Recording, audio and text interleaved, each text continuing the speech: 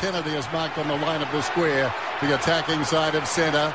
And a few of those forwards are streaming towards goal. Kennedy, that he'll get the distance, goes long, right to the goal square. Run! Oh, run! He's taken the mark of the year. Forget about the competition. Liam Ryan has climbed on Max Gawn and taken a miraculous mark. You will see that again and again for the rest of the season. What a leap. Matera sets sail for home, and the Eagles hit the front. Wilson, like a cork in the ocean, over his head. Marking contest over the top. Sumich, great grab. Across the ground. Bang! In comes Donny Worsmole. Got it out to a kick. Kick smothered. Chick. Hunter. Who would have thought the sequel would be just as good as the original? Rioli, spin, grips, goal. Superb from the Eagles. Kicks inside 50. McGovern. What a player. Sheep needs to be inch perfect. The Eels. The Eagle has landed for the Premiers in 2018. G'day everyone, welcome to the West Coast Eagles Big Footy Podcast for another week. I'm your host Honeybadger35. Coming up on this week's show, we'll recap the Eagles' victory over Melbourne, take a look at a shock loss for the Beagles, catch up on all the off-field news and preview this weekend's trip to Adelaide Oval to take on the Crows. But I won't be doing it alone. Joining me this week and bringing us all the latest from South Australia, please welcome Mr. KK. How are you? I'm glad to be back. I apologise in advance for breaking our winning streak. No, we've moved on beyond that. We've every week one of us has had a little theory about tipping us is a curse or not tipping us is a curse or being on the show is a curse. So we're good. We're fine. The club's in a good spot. Don't worry about that. It'll be a good week to have you on. As I said, all the latest from the City of Churches from you. Also joining us this week, our correspondent out on the road, hitting the pavements, getting us all the latest gossip, all the scoops. Please welcome Keys back to the show. How are you? Yeah, good mate. Yeah, another win. So as long as we keep banking them, we'll be somewhat happy. That's it. And with that, we might as well dive straight in, so let's get into it.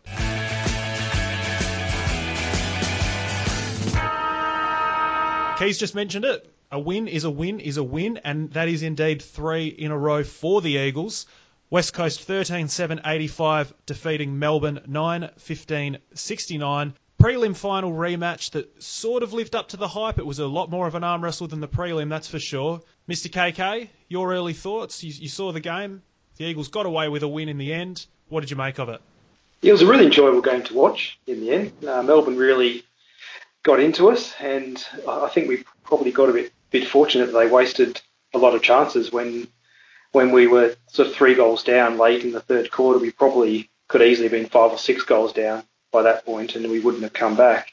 But credit to the guys, we played a quarter and a bit of really high quality football, and when it mattered, Melbourne just couldn't go with us. And I think if we'd like to just sort of extrapolate that over a bit longer period of time during the games, but as Keith said, it's good to bank the win. There's a lot of other teams that are struggling and coming out the wrong side of results, but we're keeping in touch with the top of the ladder, and we just got to keep ploughing on. The game itself, like Melbourne were really good. I think say Yo and Hearn were probably our 2 standouts. I might pump myself up here. I said the last time I was on that if we just focus on tackling, good things will happen. And Yo's been tackling like a man possessed since then, and it's just flowed into the rest of his game. So I'll give myself a rare pat on the back for that one. Spot on. Just the 16 tackles from Elliot Yeo on the weekend. Keys, KK touched on it there. Obviously, the last quarter was terrific. It was possibly the best quarter of football we've played this season. So with that in mind, what did you make of the game? And given that we did produce at the end, would you have liked to seen that for more, or are you just happy that the guys stood up when it mattered? I think it's a bit of both. I think, we'd certainly like to see us put together more than a quarter and a half. 4 quarters of that would be good. But if we can win like that, and I think you've got to give credit to Melbourne. I think they played well, certainly better than they've been playing. So you've got to give the opposition credit sometimes, and so well, look, they did play well. I think the good sign is that in comparison to say the Port Adelaide game, for example, we adjusted and sort of held and didn't get blown out, aided by Melbourne's inaccuracy a little bit. But when it came time, we did sort of find a way to get around their tactics and ultimately get the win. I mentioned it on the board. I had a bit of a discussion this week about it, that Melbourne's style of game and the West Coast style of game are quite polar opposites. Melbourne in and under, heavily contested. Obviously, they go inside 50 at a ridiculously high rate, but they don't do that particularly efficiently, versus the Eagles, outside team, high possession, short kicks. We try and make it count when we go inside versus just peppering it in there. So ultimately, look, our game style did win out, and that fourth quarter effort was really nice to see. And also, I think there's a bit of benefit in being tested. I feel that this was a bit different to the Gold Coast game, where I think we just weren't at our best. In this game, no, we weren't at our best, but we felt like we were really getting tested by a quality opposition as well. So maybe good to get some runs on the board in that environment. But look, we can get into the nitty-gritty of the game in a minute.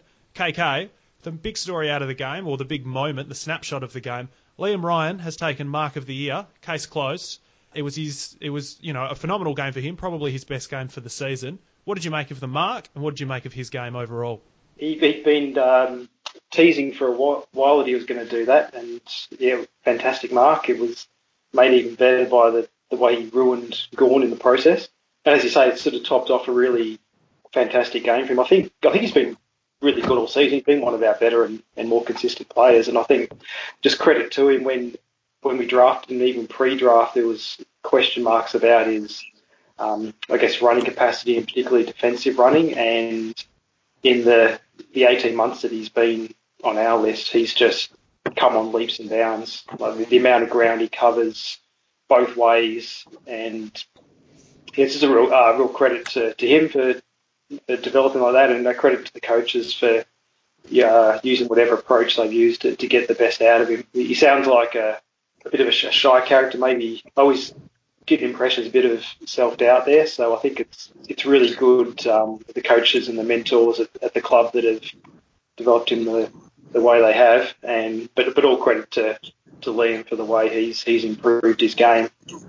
And yeah, that was a really, really great moment. Like BT's call, you could see it a mile off, and just the whole play. So he might have even got the punch out of the back line from Yo. So he's got the ball sort of half back on the wing and run the length of the ground around the back of the pack and then taken a screamer in the goal square. It's an amazing bit of play.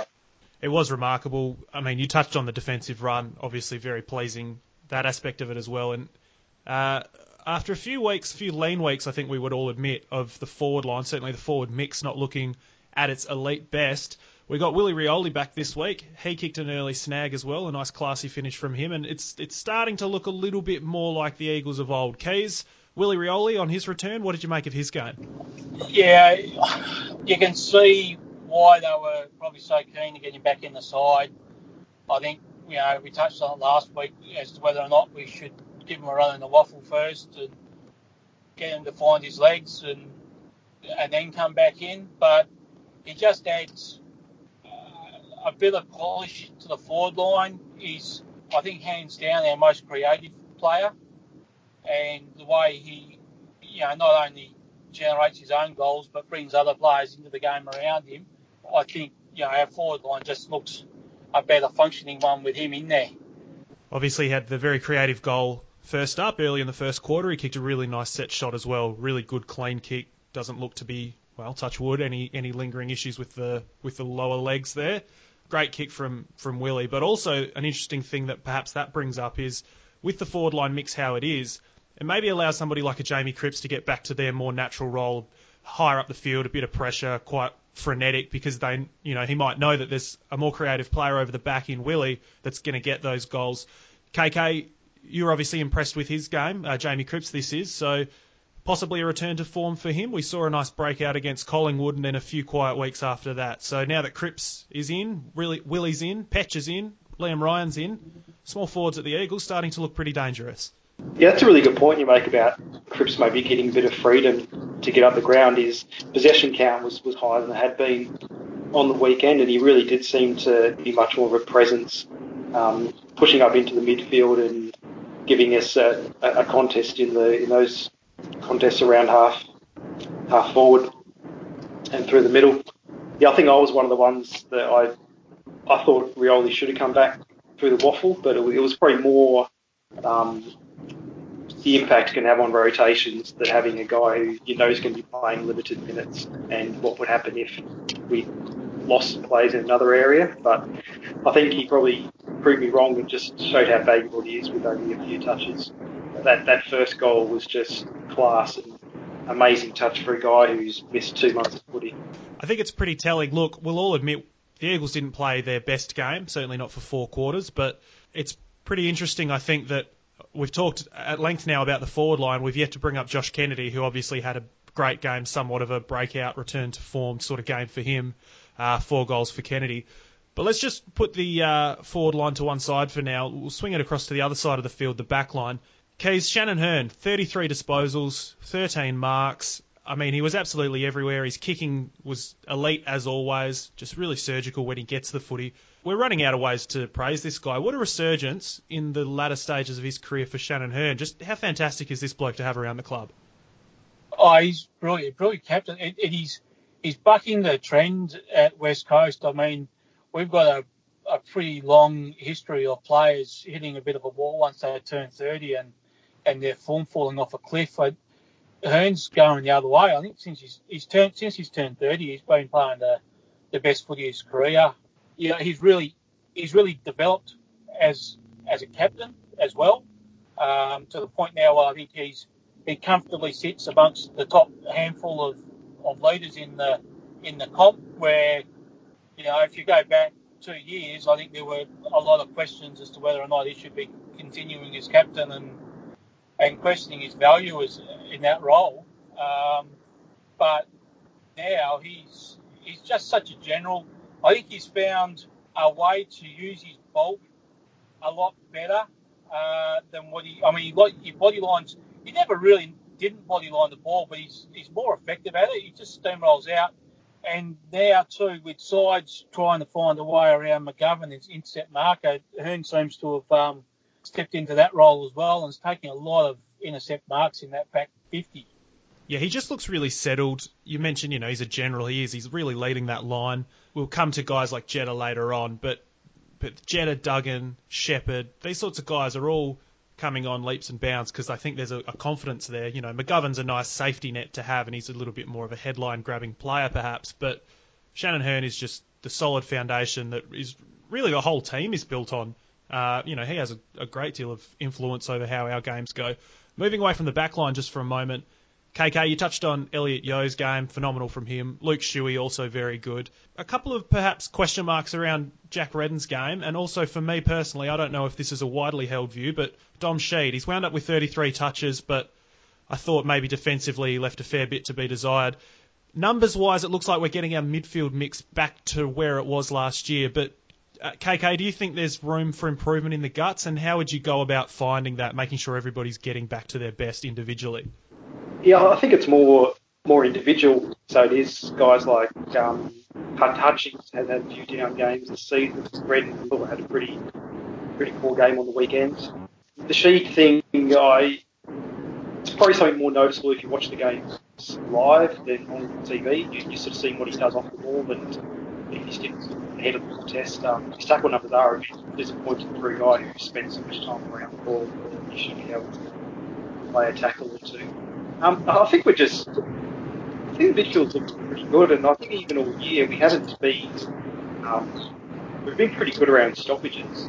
It's just we've been carved up, we've turned the ball over, and I think that's as much structural as guys letting the team down. But maybe there is a point about being aware of what teams are doing, and I think we have learned as we go on that teams are going to try and clog us up around the ball, they're going to put extra numbers around the stoppage, they're going to try and run the ball the other way. So I think we have been a bit smarter in not getting toward the wrong side of things and having them run it the other way.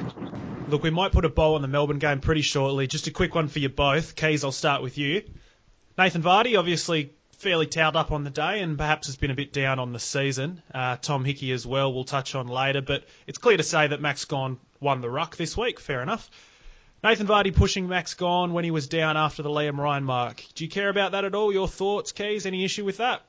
In isolation, I think you look at it, you probably prefer he didn't do it. I don't think the guy's lying on the ground. He's had mark of the year taken on his head. Probably just leave him alone. It's hard. It's hard to know because I mean maybe there's a bit of frustration when he was getting beaten. There's been talk that Gawn might have been chirping at him all match, so he was just having a crack back. I don't know. I think probably you're better off just sidling up to him as they're running back to the centre square, saying, you're going to be on a few posters, mate.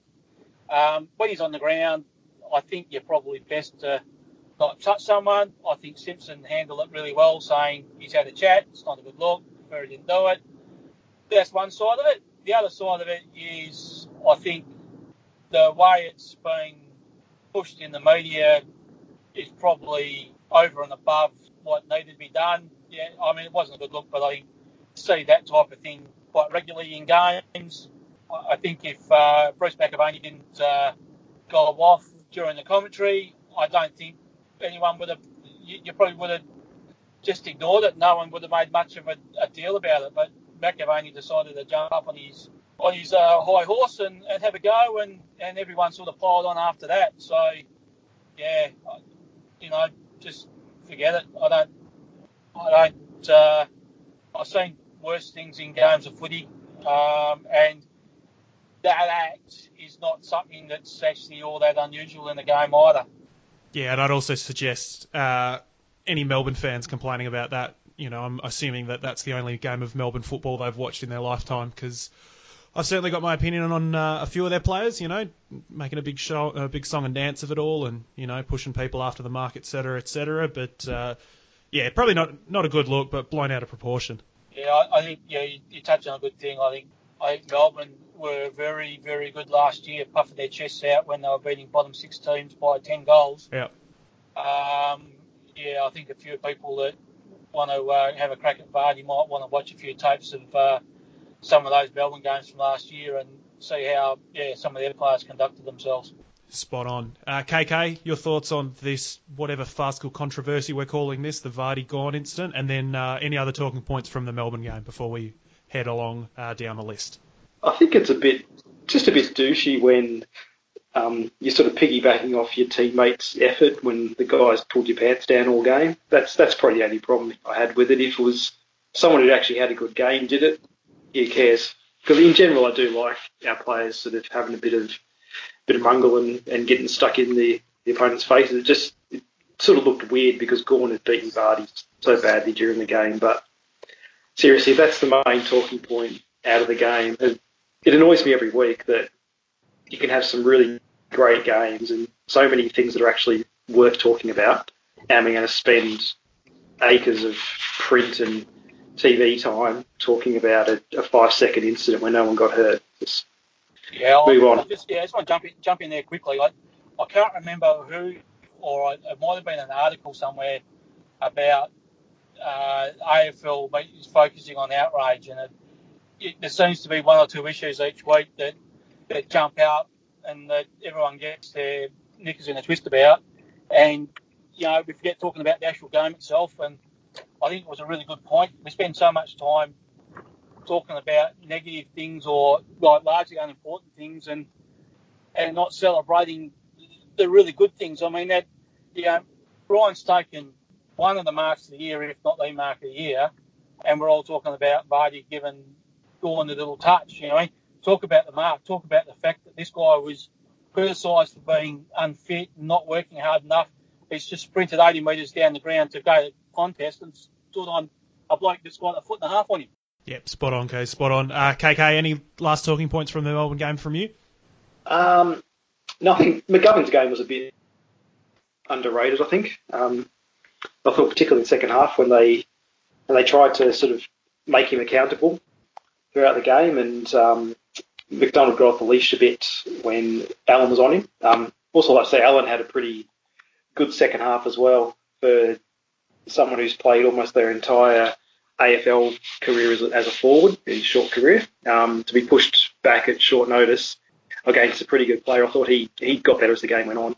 But when McGovern was forced to play as a one-on-one defender, he was still really effective. I think it's an underrated part of his game. Yeah, good call, Ree McGovern. Also a very good call on Allen. Copped a little bit of flack early on in the game thread, and then when I went back and I was at the game, and then when I went back and watched the replay, I was a little bit confused as to where that came from, because I thought by and large he did pretty well, especially at late notice. So that's another good sign out of the game. Also the win, very impressive. Currently sitting at 6-3, but I think the main thing to take away and to remember is that for the third year in a row, the West Coast Eagles have ended Melbourne's season. They have 3 wins through 9 games. Obviously, last year we did it in spectacular style. The season before, I think we won a round 23 game that eliminated them from finals, and we got that last spot instead. So, g'day Clayton if you're listening.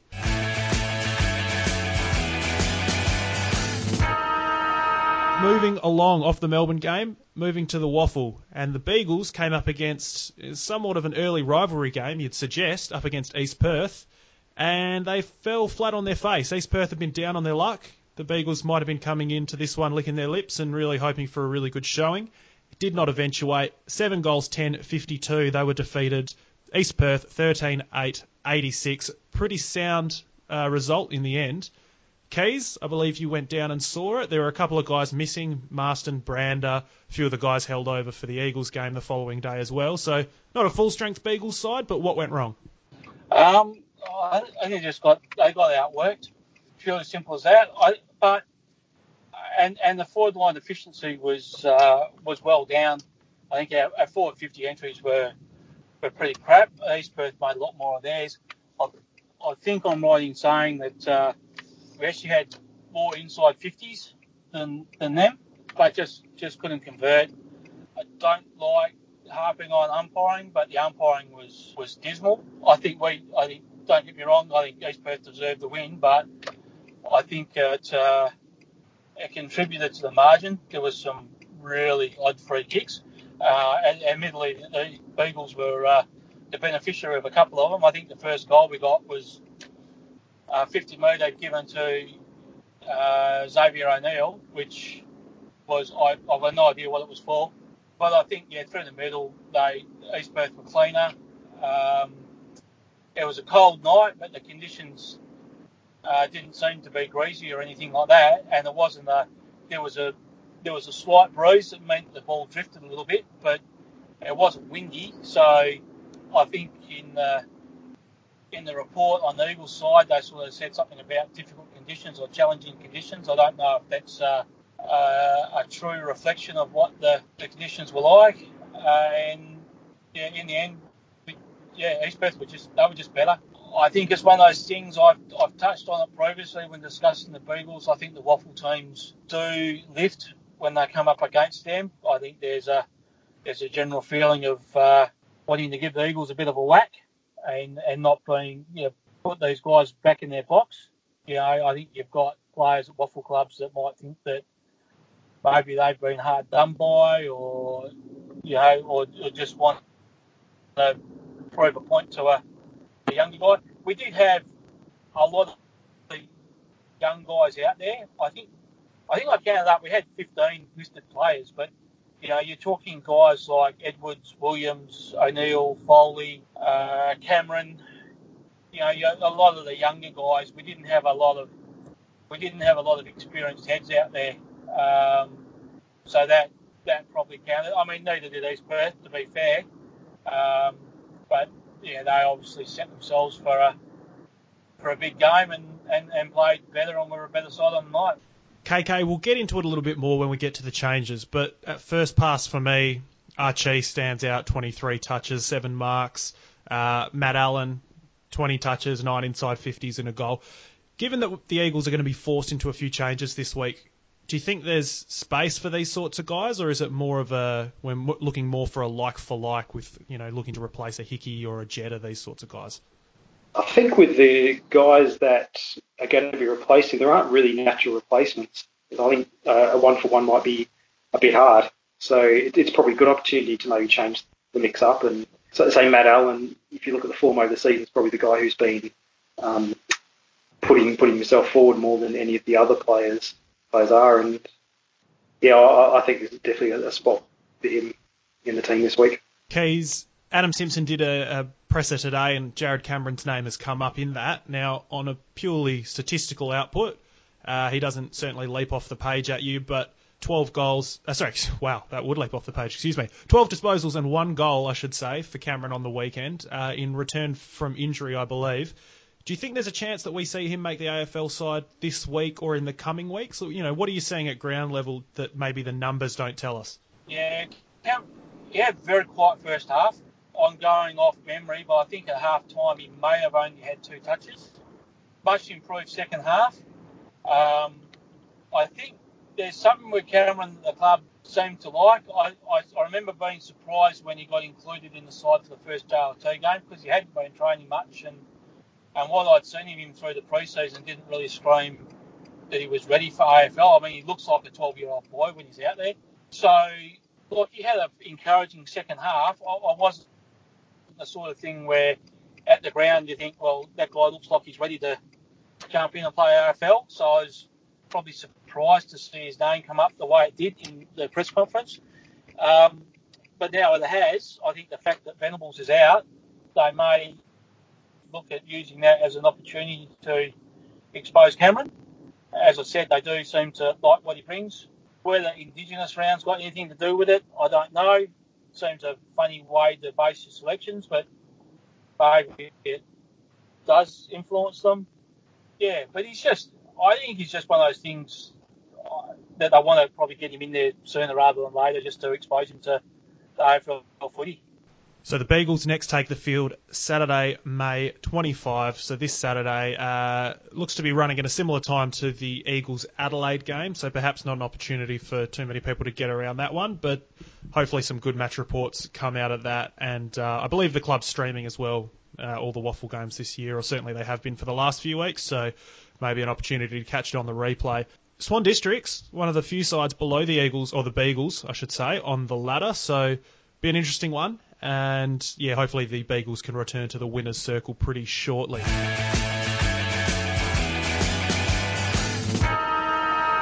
Couple of injuries, couple of news stories to come out of the Melbourne game. First one, easiest one to deal with, Lewis Jetta was suspended for what was deemed a dangerous tackle. KK, your view on that one? Do you think he deserved to go for that impact? Given the way it's interpreted, I have to say, yeah, I could see why he got suspended, and I can see why the club didn't challenge because there was really no hope of success. Again, it throws up the sort of disconnect between the umpire and the tribunal, that the umpire 2 metres away can award him a free kick and then the tribunal comes along and suspends him for the same thing. And the fact that if it wasn't for 2 ridiculous holding the ball decisions missed immediately prior, the whole incident wouldn't even have happened. It was so obvious in Melbourne were expecting the free kick to go. So I feel for Jetta, I don't think it's a dangerous tackle. He's used the force required to bring the play to ground. You can't really anticipate that the Melbourne player is going to offer no resistance at all, or that the umpire is going to wait until he brings him to ground before pinning him for holding the ball. So he's unlucky, but I can see why he's been suspended. It's just getting through a few injuries, a few of the easier ones to deal with. Tom Barrass with the foot injury, 7 to 9 weeks is his time frame, so it's moving down, albeit slowly. Paddy Bynes with the hernias, still listed as TBC. Don't expect him to feature at all this season. Harry Edwards, unfortunately, another stress issue with the foot. That's another one for the Eagles. And indeed, Freo had Matt Taberner lose his season to a similar issue this week, so looks like there's, more reality than not in the theory that the Optus surface might be contributing to those stress issues, unfortunately. I don't know that it's just necessarily Optus. I think if you go back 5 or 6 years, maybe a little bit longer, I don't remember as many foot injuries across the league as what we're getting. It seems, I think I've said in the previous podcast, that seems to be the current generation's osteitis pubis, sort of injury that didn't really used to exist, but now seems to become quite common. It's not unusual to see guys having. I mean, 2 years ago I'd never heard of turf toe, and now it's an injury that seems to pop up, reasonably often. It's just whatever.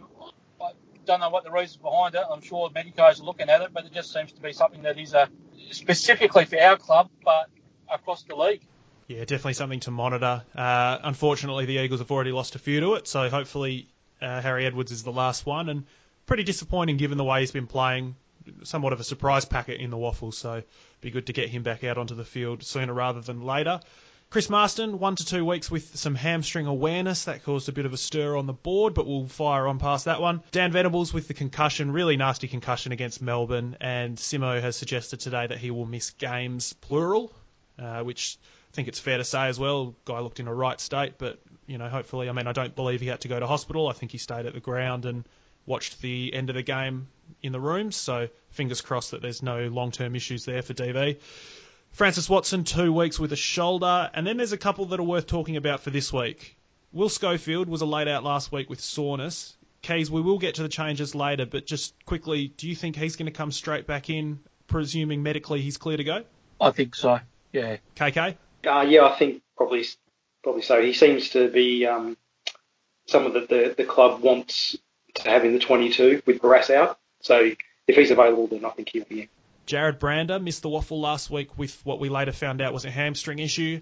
He has been listed as a test this week, and again, another name that came up in the press conference. We're playing an away game. It's against a pretty solid side in form.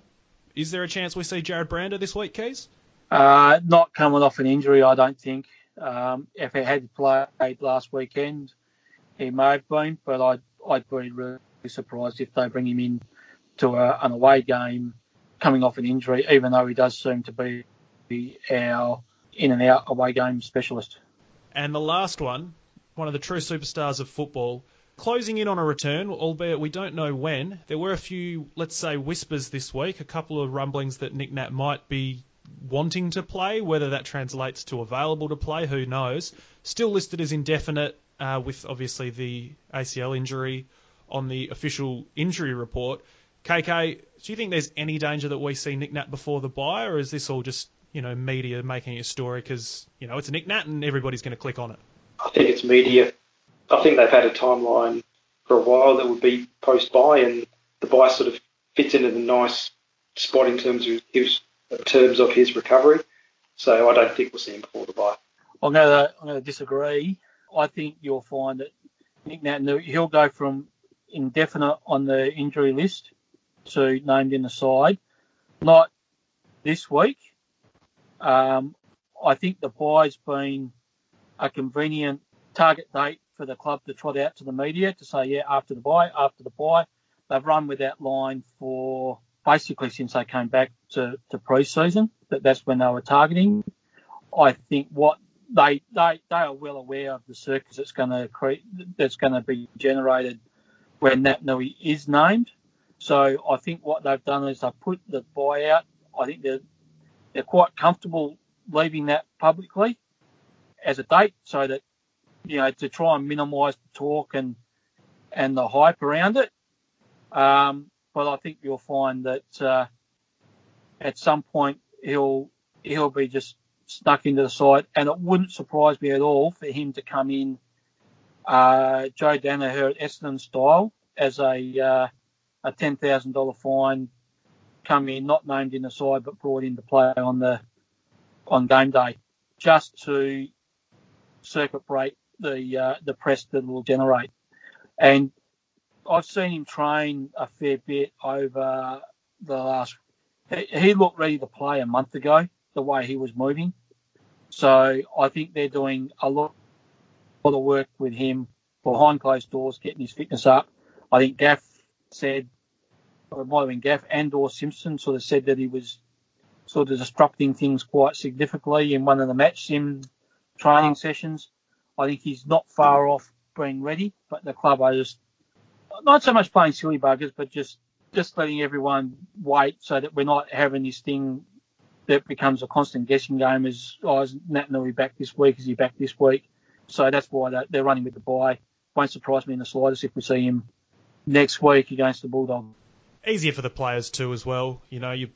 Some journo puts a mic in your face, all you have to remember is, that's the bye. You don't have to get into any of the details. It's easy for the club to trot that out. Keys, do you know if Nick Nat's been travelling? I know he's obviously in the coach's box and on the bench occasionally at home games, and he certainly was throughout last season, travelling that is. Has he been travelling this season with the coaching staff? I think I don't know for sure. I've got a recollection that once or twice he has travelled with the side. So I don't think he always does that. But I have a fairly clear memory of one of the games, that he travelled over with them. So, there's that they can use that as saying, he's just travelling in a coaching capacity if they want to sneak him in for an away game. But I think it's probably more likely that if they do play him before the bye, I suspect it'll be a home game simply so that they've got him at home for recovery, which is why I'm saying the Bulldogs game. If he doesn't play in the Bulldogs game, I don't think he'll play against Sydney the week after simply because I don't think they'll want to have him play and then get on a plane to come home.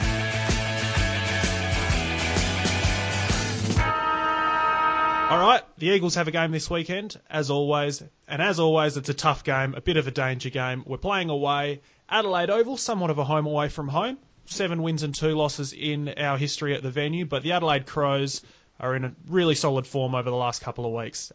Frustrating 1-point loss last weekend against Brisbane at the Gabba, but prior to that, they fired off a really strong month of footy. KK, what's your early thoughts on what's going to happen in this game? And given we've got a fair few force changes to make, who are you expecting to see line up for the Eagles this week? I think the Crows are running a bit similar to us. They've strung some wins together, but haven't really had the highest quality opposition. So they're probably feeling like we are, that they're building a bit of form, haven't hit their peak, but they're in the spot that they'd like to be.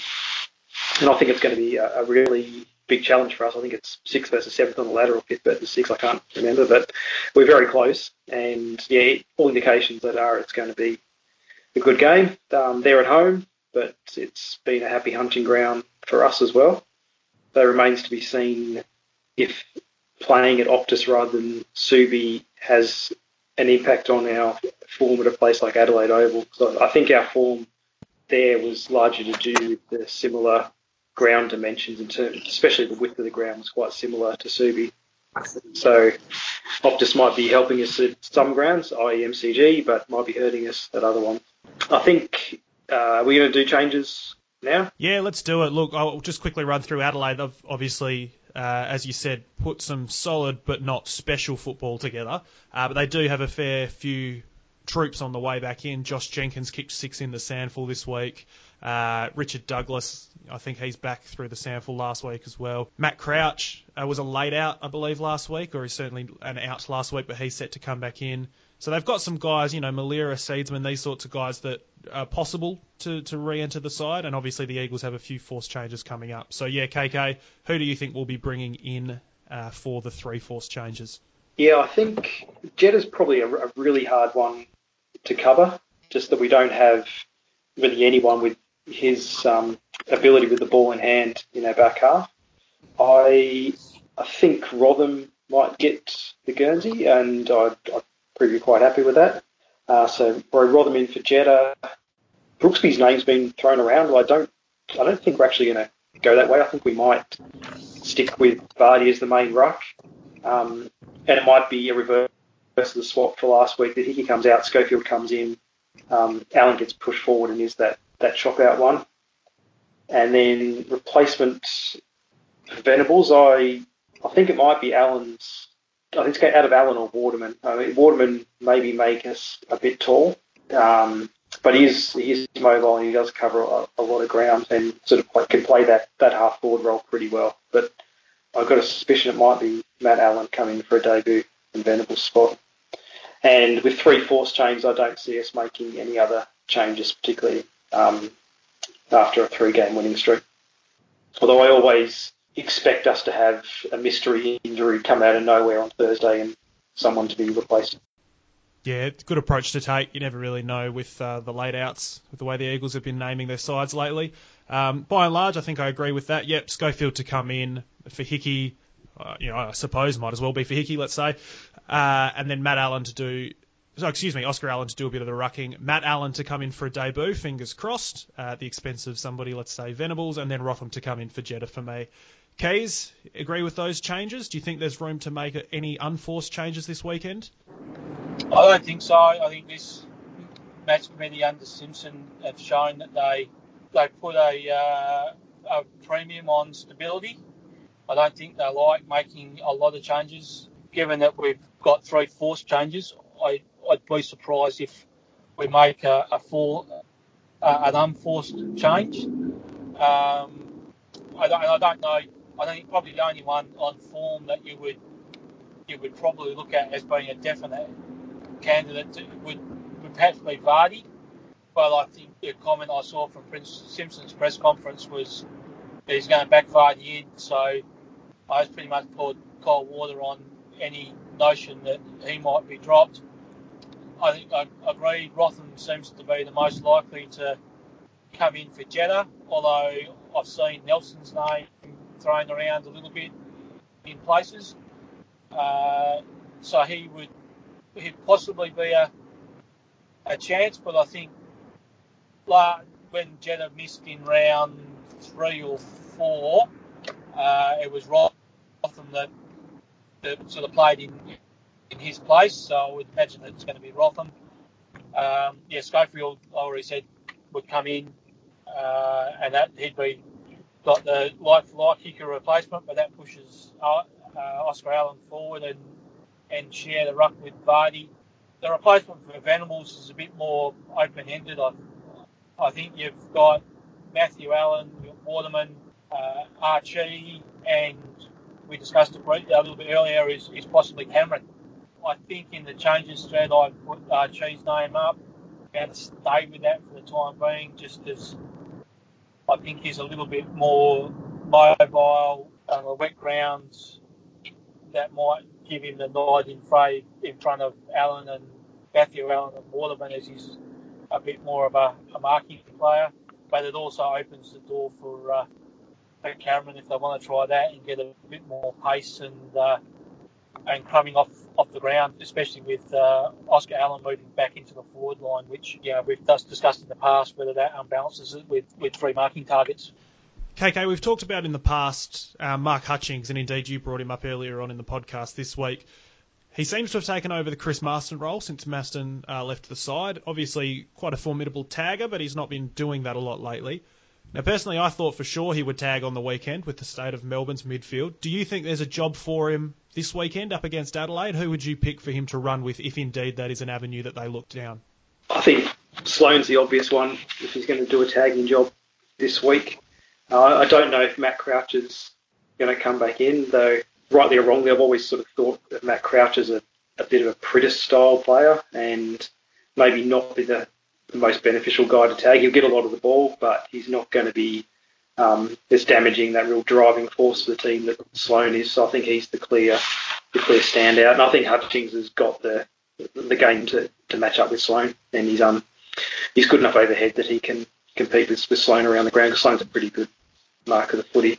And I think I'd like to see him back to the tagging role. I don't think playing him in a non-tagging role is really getting the best out of him, or conversely him being the best choice for a type player to play in that position. Yeah, I touched on it earlier. I think it's a bit of a tough balance because I criticised his defensive work, but a guy like Dom Sheed playing that role, obviously it is a role that perhaps trends a little defensively, but Sheed, when he's outside and he's getting the ball in space, is I found surprisingly better on the weekend. And when he was in tight, I found him quite frustrating to watch, which historically I would have thought to be his strength versus, playing outside, not a particularly quick, maybe not a pinpoint precision passer or anything like this. So perhaps that's something where they could switch the midfield dynamic up a little bit and try and maximise everybody's strengths. Keys, the forecast on the weekend is for a bit of rain. Now, Adelaide go in decently tall, particularly up forward, and especially if they bring Jenkins back. We've all near enough to agreed on some lineups that are fairly tall ourselves, and the Eagles' history in the wet quite well documented. So is that something that you think is a concern, or is that something that you think the Eagles have just, going to have to deal with, or maybe it'll affect both sides equally? Yeah, I think wet weather's something that we're going to cop. It's a winter sport, so you're going to get wet games. I think we like our structure, so we don't seem to like adjusting the structure for wet games, so we're just going to have to learn to deal with it. I think the balance, if the changes are what we've sort of said, I think we sometimes get hung up on on the tools. I think you're sort of running at least with 6, which is 2 ruckman effectively, 2 tools down back and 2 tools up forward. If we go with what we said, we're pretty much sticking with that. Matthew Allen and Waterman, if either one of those plays, maybe gets us a little on the tall side, as does Rotham. But those guys are pretty agile for their size. Adelaide aren't particularly quick side, and I think sometimes in the wet weather, I think where we've been exposed, it's not necessary because the Brisbane sides have been a bit quicker, and they've exposed our mids as a group are not explosive pace-wise. So whether it's wet or dry, we can get exposed for pace, and I think Melbourne did do that a little bit, running the ball through the middle on the weekend, even when it was dry. So it's just that ground ball. I think there's some stats running around. I think we've been pretty low in ground ball gets. And that's a lot of the time that's intent, and I think that's something that the club, I think they've been working on it. I think that's Simpson's alluded to it in some of his press conferences and that, and I don't think our intent's been there. On the inverse, I think once we get that to gel, we'll be better, whether it's wet or dry. KK, a quick one for you, and then we'll get into our predictions. Alex Keith, I don't know what the media's like in South Australia. I don't think there's been enough of it nationally. I certainly haven't seen a lot. Fair to say, well, in my opinion, he's probably the best kept secret in footy. Is there a lot of buzz around him at the moment, or is that something that's still sort of flying under the radar? I think he's flying a bit under the radar, even over here. Obviously, with the elections kind of dominated all the media over here at the moment, and I haven't seen as much of the Crows this season as I normally would have. But he's a really good story. He obviously came from another sport off the rookie list, and the Crows have done really well with finding guys late in the draft or off rookie lists, sort of covered up somewhat for all the draft picks they lost in the whole Tippett fiasco. So no, I don't think he's really getting the hype too much. People still sort of think of Talia when they think about Adelaide's tall defenders, but he's a very underrated player, and I guess the Crows, they suffer from the same problem we do, that if you're not in Victoria, you don't exist. I'm sure if he was doing the same thing for Richmond or Collingwood, he'd be penciled into the All-Australian team by now. Yeah, certainly something to watch, and I think a few people are going to be pretty frustrated at the amount of times we kick it to him or he ruins our forward play this week, so something to watch on the board. KK, we'll stay with you. Your predictions for the game. Who's going to win? How much are they going to win by? And which Eagle is going to impress us the most? Yeah, I think the Crows don't like the wet in the same way that we don't. They probably will affect us more. I'm going to tip the Crows in this one. I think Jeddah's a really big loss. Part of the issue we had last week and a few previous weeks, we just been really stagnant moving the ball out of the back line. We've been caught up kicking long to the wing and then haven't been taking contested marks at the normal rate, and that's really hampered our ball movement. And really, Hearn and Jedah are the two guys that have the ability to take on those difficult kicks and execute them at a high enough rate to make it worth taking the risk. So I have a fear that we're going to struggle to score enough goals this weekend. On the flip side, the Crows are pretty tall in defence, and I think if Rioli backs up second week back from an injury with a good game and Cripps and Ryan continue their form, I think we can definitely cause some troubles inside our forward 50. But I just don't know if we're going to get the ball down there often enough. So I'm going to tip the Crows by 15 points. I think it'll be a tight game all day. I think they're probably just going to get over the line. And for our best player, I think Kennedy always seems to play well at Adelaide Oval, so I'll just back him to continue that. But he might sort of struggle with support. It's a bit of a dumb thing to say that he'll be our best player and we won't kick enough goals to win, but so be it. Kennedy will kick 7 and the Eagles will kick 7. And he'll be our best player and we'll lose. That's a good prediction, KK. Keys, over to you. Your thoughts on what's going to happen this weekend? Because it's in Adelaide, I think Adelaide, despite the fact that we've got a pretty good record on that ground, so I'm going to go Crows by 10. And I think the ball might live in Adelaide's forward half a fair bit, so I'm going to go Shepherd as being our best player. Short and sweet, very good. I'm going to make it a clean sweep, 3 from 3. I think it's probably almost guaranteed you'd have to pick Adelaide this weekend. I'm going to say the Crows win by about 26, though I will say, look, if we do win, some people are upset, some people are complaining. We're obviously not blowing anybody off the park as of yet. We don't look like, a side roaring through this premiership defence. But if we win this and go to 7 and 3, we've played a lot of the good sides. A fair few we've played away. I think this is a massive week of footy for the Eagles season. If we win this, the top 4 certainly, but even the top 2 dream really comes back alive, I would say, because, as I say, they've played some tough sides and they've answered more challenges than they've not if they win this weekend. So fingers crossed. For myself, for the best player for the Eagles, let's go with Dom Sheed. I've been giving him a bit of stick this week on the pod and indeed on the board, but I think, sloppy game, it might suit a player like him. And if we can get him the footy regularly, or if he can impact himself a little more at the contest, he might be on for a good game. Watching the way the Crows played, particularly a few weeks ago against Freo, it was absolutely dire. Lots of contested footy, so maybe a good week for a guy like Dom Sheed.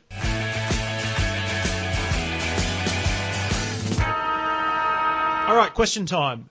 Now, the mid-season draft is running next week for the first time in a long time, and the Eagles currently do not have a pick. We've seen a lot of guys around footy deciding that this week and last week and the week before was time to call it quits and retire. We've seen a couple of guys being put on the long-term injury list. So, as of yet, as I said, the Eagles don't have a pick, but we could possibly manufacture one if we got a bit creative with it. KK, do you think there is scope for the Eagles to retire somebody, maybe entice somebody to retire, or, hopefully not Barras, but perhaps a guy, put a guy on a long-term injury list? Is there a way that we can manufacture a pick for next Monday's draft? Can you just fill me in on the mid-season draft rules? Is it in terms of how long drafted players are contracted for? Oh, shit, you've put me on the spot. I think that you get them for the rest of the year, and then you have almost like a restricted free agent. You have first dibs at them next year, but I don't believe you get them for the full year and a half, though I may be wrong. I don't know. I think it's sort of much ado about nothing. I don't know if we really want to go crazy just to manufacture a pick for the mid-season draft. If we identified a specific gap in our list that wasn't there at the start of the season, which I don't really think is, if we'd had a lot of injuries or retirements or issues with one particular part of the ground, you might want to try and top that up in a mid-season draft. Otherwise, if you're not expecting anyone to be picked up to play this year, probably just wait till the end of the season for me. I haven't seen the guys who were nominated, but I think it sounds like it's quite a few players with AFL experience trying to get back onto lists, and if they're going to be picked up and used as depth or being rookies, then I don't know if we're really missing much by not participating. Is mid-season draft any way that the Eagles could manufacture a pick, or we're going to stick with what we've got? I think we'll stick with what we got. I think I'll just touch it. If you do pick up a player in the draft, I think they're like a rookie list player. So you get contracted for the remainder of the season, but then you've got the ability to re-rookie that player at the end of the season. So they become effectively like a listed player for you. But if you decide you don't want to keep them, there's no obligation to keep them beyond this season, as I understand it. In terms of us, I think if you're looking at the mid-season draft to get a player that's going to help you push you over the edge to a premiership, you've made a mistake at the end of the previous season with your list management. I think if you've got a side that's got a lot of injuries and you just need another healthy body, then I think it works. For us, the only way would be if there's someone we've kept our eye on that we want to get into the list, and we had a guy who was on long-term injury, you'd maybe consider it. But I don't think we've got any guys who aren't expected back before the end of the season, and we're not going to tap a fully fit player mid-season to ask him to retire. So I doubt very much we'll get involved.